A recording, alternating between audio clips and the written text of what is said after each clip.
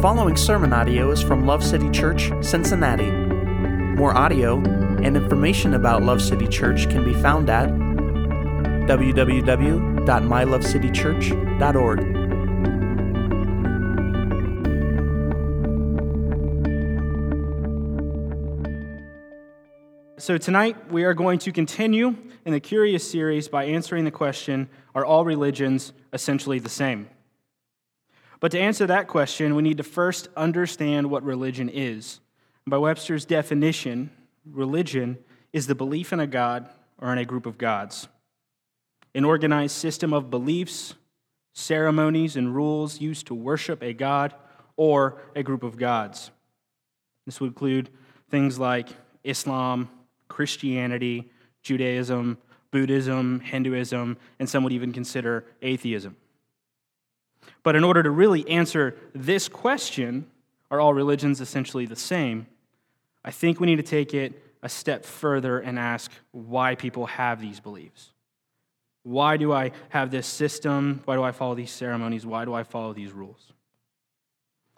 As Rabbi Zacharias puts it this way, at the heart of every religion is an uncompromising commitment to a particular way of defining who God is or is not, and accordingly of defining life's purpose. Religion is the framework for which people answer the question that's on every man's heart. Questions like, why is there suffering? How did we get here? What happens when we die? Questions that direct our search for our purpose and direct our search for our Creator. In many ways, religions are similar. So if you can go ahead and open up to Psalm 19 real quick. This is a Davidic psalm. I'm going to start at the very beginning, so just find it and stay there.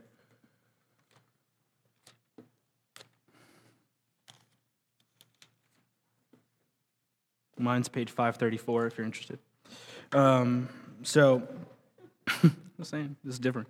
All religions are essentially asking the same types of questions, and they're all very similar and familiar. And Psalms 19 kind of gets to this. It says, "The heavens declare the glory of God, and the skies proclaim the work of his hands. Day after day they pour out speech, night after night they communicate knowledge. There is no speech, there are no words, their voice is not heard. Their message has gone out to all the earth, and all the words to the end of the world." Mankind, what this is saying is that mankind, us as a whole, we are surrounded by a creation that is declaring constantly the glory of its Creator. So you can see this when you go and you see that waterfall. It's a classic example. You go out, you see this awesome waterfall, and you just know that there's a Creator, and this is calling for the glorification of the Creator. This is the idea of general revelation. But all the religions that we see today are different ways that people are answering the question of who that Creator is or is not. So now that we kind of have a ballpark understanding of where we're coming from and what religions are and what they have in common, let's look at a few religions and deal with a specific example of difference. A few weeks ago, Pastor Vince talked about if God is good, why is there so much suffering in the world? Great sermon. I'm going to use suffering as an example for how these religions are different from each other. So first, we're going to start with Islam. Islam, which is the religion of the Muslims, a monotheistic faith, regarded and revealed through Muhammad as prophet of Allah. The Quran is going to be the most recent and last needed book of authority. All the other ones before it, like the Bible, Hebrew Bible, New Old Testament, have all been compromised and changed, and the Quran is the new official, unchanging, uncompromised word, and Muhammad is the one who brought that to us. Islam takes suffering as a way of paying back what is owed to Allah because of sin in your life. More importantly, only you can overcome that sin, and no one else can suffer for you. This is done through living out the 5 pillars of Islam, which you have faith in Allah alone, so there's no other God but Allah, ritual prayer that is performed 5 times a day by facing Mecca, alms given to the mosque and the poor, fasting throughout Ramadan, which is going to be no food or liquids from sun up to sundown during the 9th month of the year, and pilgrimage to the holy city of Mecca at least once in your lifetime called the Hajj. So just looking at that, we do have a couple of things right off the bat that are very similar. Okay, there is only one God, and we have faith in him alone. That sounds a lot like Christianity. Ritual prayer, we don't have to face a certain way and pray, but we are encouraged to pray. We are expected to give alms to the poor. We are expected to help support the church. We are expected to live a fasted lifestyle, but we don't really have the pilgrimage thing. Kind of nice because that sounds expensive. Same, and it's Saudi Arabia. You have to be a Muslim to go to this place. It's a lot of stuff, and it would be a lot of work. The next thing that we're going to talk about is Buddhism. Buddhism, which is a religion of Eastern and Central Asia, growing out of the teachings of Gautama Buddha, and is that suffering is inherent in the life, and that one can be liberated from it by mental and moral self-purification. The focus is overcoming the suffering. Suffering was the key to the original Buddha's reaching of enlightenment, the end stage. He passed along that path. He's passed along the path that he took to do that in something called the Four Noble Truths. So this is, again, these are high-level explanations of what these are, but you can kind of see how suffering goes through them. The Four Noble Truths. First one is that this is pain. You have to understand pain. This is the origin of pain. This is where pain comes from. This is the cessation of pain. Pain is no longer. And perhaps the most important one, the path leading to the cessation of pain. So suffering was the way of getting through his life correctly. So we see some similarities again here. Christianity, we got a little bit of pain that we're dealing with. Suffering's in there. And then not a whole lot more. So Hinduism is the next one we're going to look at. Hinduism is the common religion of India, being diversified in character with many schools of philosophy, theology, many popular cults, large pantheons symboling many attributes of a single God. For Hinduism, suffering is to help the individual reach and become part of the one, ending the cycle of rebirth, moksha. It is not about someone taking care of your sins, but you living a life that lets you reach the true infinite. This goes hand in hand with the belief in karma. So the rule that you have to pay that you have a debt that needs to be paid out in your life to even out the scales, to stop this cycle of rebirth and let you reach the end. Now, there are some similarities between Hinduism and Christianity as well, as we can probably see. Karma, Christians don't believe in karma. We don't believe that there is a cosmic scale that we have to weigh out in order for an end goal to be reached. But we do believe in the law of sowing and reaping. We believe that the deeds that we put out there are the deeds that will replace. So there are things and similarities in there, just slight perversions of what the Christian truth would be. Now, all of these religions are focusing on what the individual does to overcome suffering and end up where they want to be.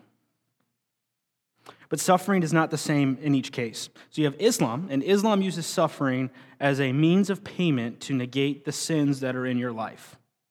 So it's not like Christianity where, well, I don't want to spoil it. We won't go that far down there, but it's, but no. So Islam, it's very much works. I'm suffering for a purpose. The Buddhists use suffering as a path of understanding to escape this world. This is something that you have to go through to reach this next stage to go out of that. So again, you focused through it.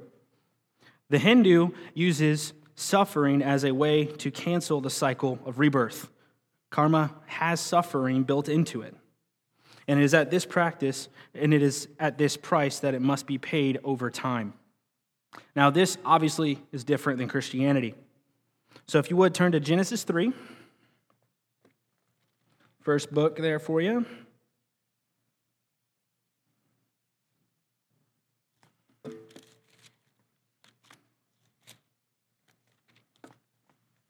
So, quick heads up here for Genesis 3. So, Genesis 1, we have creation, 7 days. Genesis 2, we have a rewording of creation again, which gets a little bit more detailed on certain parts of creation.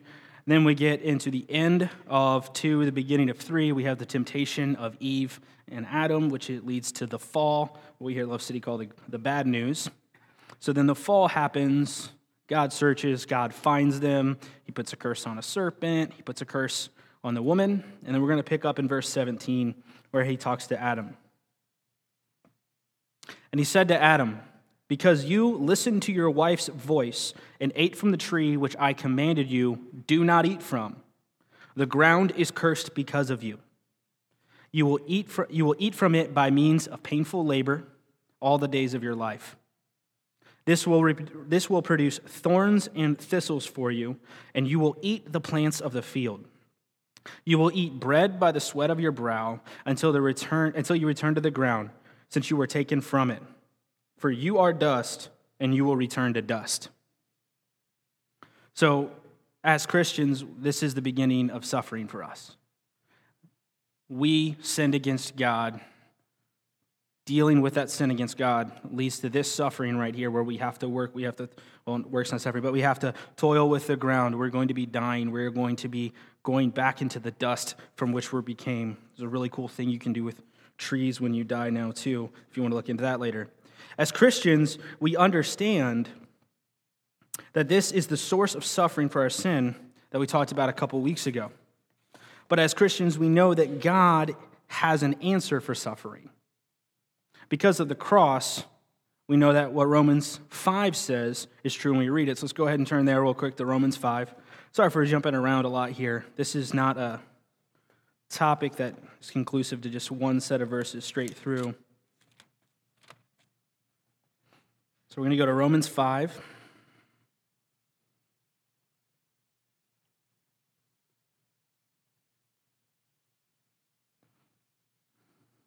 So Romans 5, starting at 1. "Therefore, since we have been declared righteous by faith, we have peace with God through our Lord Jesus Christ. We have also obtained access through him by faith into this grace in which we stand. And we rejoice in the hope that is the glory of God. And not only that, we also rejoice in our afflictions, because we know that our affliction produces endurance, and endurance produces proven character, and proven character produces hope. This hope will not disappoint us, because God's love has been poured out in our hearts through the Holy Spirit who is given to us." See, suffering is not, when you're looking at it from the Christian's perspective, suffering is not payment for our sin, it's a consequence of sin. And the answer to that is Christ has redeemed that suffering. So, as you see from this example, not all religions understand and explain suffering the same way. But they all have some sort of answer to the question. Every one of these religions thinks that their answer, these religions think that their answer to these questions are the correct ones. I mean, obviously, or else they wouldn't have those answers. Another way that we see religion today is shown in a different example, though. There is a story found in Jainism, which is a religion founded in India in the 6th century that has really no central godhead. It goes as follows. So just kind of listen on and see if you can picture this. It starts off in a village. Once upon a time, there lived 6 blind men in a village. One day, the villagers told him, "Hey, there's an elephant in the village today." They had no idea what an elephant was. They decided, even though we would not be able to see it, let us go and feel it anyways. All of them went there where the elephant was.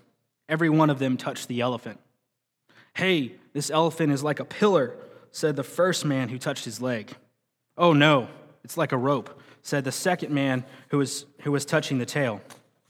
"Oh no, it's like a thick branch of a tree," said the third man who was touching the trunk of the elephant.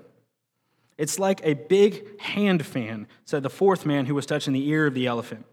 "It's like a huge wall," said the fifth man who was touching the belly of the elephant. "And it's like a solid pipe," said the sixth man who was touching the tusk of the elephant. They began to argue about the elephant, and every one of them insisted that they were right. It looked like they were getting agitated as a wise man passed by and saw this. He stopped and asked them, "What's the matter?" They said, "We can't agree on what this elephant is like." Each one of them told what they thought the elephant was like, and the wise men calmly explained to them, "All of you are right. The reason is every one of you is telling it differently because each one of you touched a different part of the elephant. So actually, the elephant has all the features from what all of you said." "Oh," everyone said. There was no more fight. Everyone felt happy and was all right. Now, this is a common theme. It's something you'll talk about in most religion classes. It's part of a hierarchy of religions. But the main point that this story is trying to get across is to convince us that all religions are ultimately pointing to the same universal answers to the questions that we had talked about at the beginning, as in, what is suffering? Who is the creator? Things like that. See, Islam is holding the trunk of this elephant. Buddhism is holding the belly of this elephant. Hinduism is holding the tusks. Atheists probably holding nothing at all. And Christianity is left holding the tail. This is an Eastern concept that started to be prevalent in America around the 1900s with the spread of Hinduism. But it's definitely in our culture today. You can see it everywhere. Religion is viewed as a way to reach a desired goal. And whatever system you believe, live it out accordingly. For instance, it would not be unheard of for you to run into a Hindu and say, "Hey, you should know about Jesus Christ." And they'll listen to you, and they say, "That's awesome that you live there and that you were born in that time frame, and this is the belief system that you have. You should live out that system because you're building up good merit. And maybe when you're reborn, you'll be born into a Hindu area to where you can reach a higher level of moksha." So there's this unification there on that side, but obviously they don't fit together. But as you can see, how they handle the issue of suffering, Islam, Hinduism, Buddhism, and Christianity, there is no way that each one of these can be true. As a Christian, believing that Jesus Christ died for my sins so that I might become part of the righteousness of God, God does not fit on the same elephant that will keep you living until your debt is paid. You can't find a different part of the elephant that's going to hold those two beliefs. You're holding two different elephants. A Christian is right if you die and you go to judgment and the only thing that can save you is Jesus. A Hindu would be right if when the Christian died, he was reborn into someone else who has a better chance of reaching moksha. Those two are mutually exclusive, meaning they cannot be true, both be true. These questions, the questions that all religions are trying to answer are the same, but they lead to a different outcome. Now, if we know that all religions are trying to answer the same questions, but do so differently, we know that all religions are not the same, and they cannot all be true. So if all religions are not the same, the next question would have to be, which religion is true? When it comes to this question, we here at Love City believe that the answer is Christianity. Now, have you ever tried to think of why let me ask you this question. If someone came up to you and they said, "What makes Christianity true instead of another religion true?" Now, we're not talking about, it's true that they have a structure, belief systems, there's a God. We're talking about if all of these religions are up, you have a false religion, a false religion, a false religion, true religion. What makes Christianity true and not the other? What's the answer you're going to give? Are you going to say that because Jesus died on the cross, Christianity is true? Are you going to say because of why Christianity is true?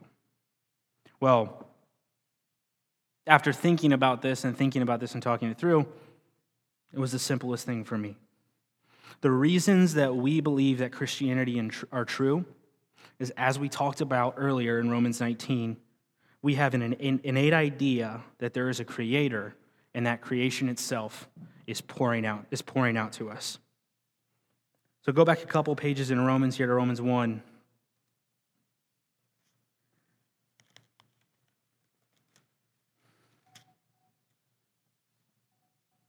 Romans 1, verse 20, so New Testament here says, "For his invisible attributes, that is, his eternal power and divine nature, have been clearly seen since the creation of the world, being understood through what he has made."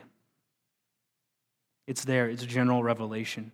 All of us know that these questions are there. All of us know that creation is pointing to a creator. You can't get to the smallness of a cell and the complexity that's there and not think that there's not a creator. So the creation calling out for those things. So we are understood that we are being made. Then comes the next step, which is from general revelation to special revelation, which makes us Christians. And that is because we have faith in the truth of the Bible. You see, if this wasn't true, we shouldn't be Christians. All of us know that this is true. Vince did a fantastic sermon on why we can trust the Bible. I'm not going to repreach it. This is true. And because this is true, we know that Jesus Christ came and died on a cross for our sins. This is the truth that pulls it all together, that answers this question. It answers the question that God is creator. If the Bible is not true, then we should not be Christians.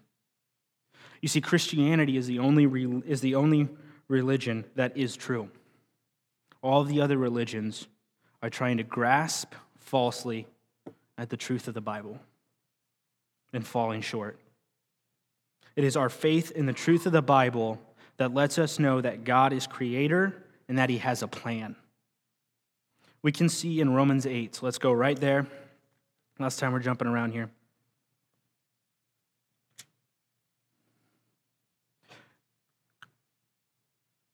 We can see in Romans 8 the following, starting at verse 8. "Those who are in the flesh cannot please God. You, however, are not in the flesh, but in the Spirit, since the Spirit of God lives in you. But if anyone does not have the Spirit of Christ, he does not belong to him." We believe in the truth of the Bible. We believe what the Bible says is true. That means through this verse right here in Romans 9, we believe in something called the exclusivity of Christ.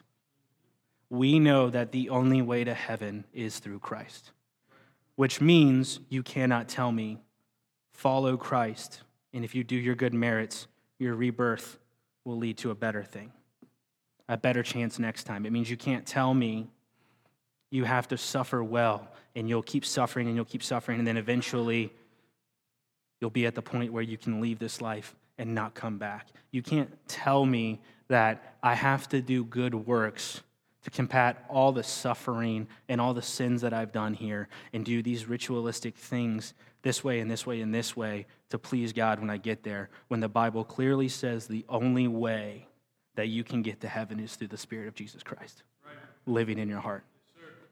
This is why our religions aren't essentially the same. You're pointing out the simple fact that you have a belief in the truth of the gospel.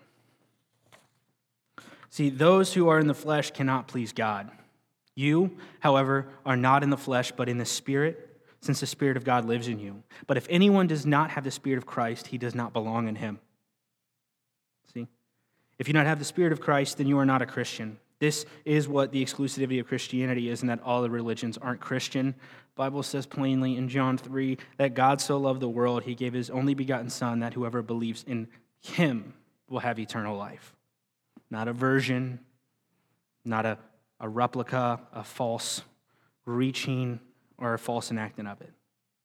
See, God has a plan for creation. It's to point to the glory of the Creator. We glorify the true God because we are part of Christianity, and all other religions are shadows and alterations that try to explain what's on all of our hearts and evident in creation, that there is a God and he wants to be known and he wants to be glorified. Amen. See, when you think about this issue, it's very easy to become classroom-centric, Very easy to say, let's use a chart and say Islam, these things, Judaism, these things, Christianity, these things, and go across. But you're missing the big thing that goes across the whole top, and they're all trying to answer the same questions. They're all getting to the root of the matter, which is what we see in creation. The atheist is saying, yeah, that doesn't prove the creator. The Hindu is saying, oh, there's suffering here, and the suffering obviously means I have to get to a point beyond suffering so that I can be somewhere else. The Buddhist, very similar. The two religions are really close. You have Islam, which is focusing on trying to have suffering that you do on earth mean something. And Christianity is saying something different. We're saying that suffering has an answer, and it's that Christ has redeemed it. And we can trust in Christ and be a Christian because of the truth of the Bible. And that's how this works apologetically. And that's how this works when someone says, aren't all religions essentially the same thing? No. What's the end goal of your religion? What's the end goal of what you're trying to do? Because the end goal of ours comes from the truth of this. And this is the true religion because of that faith.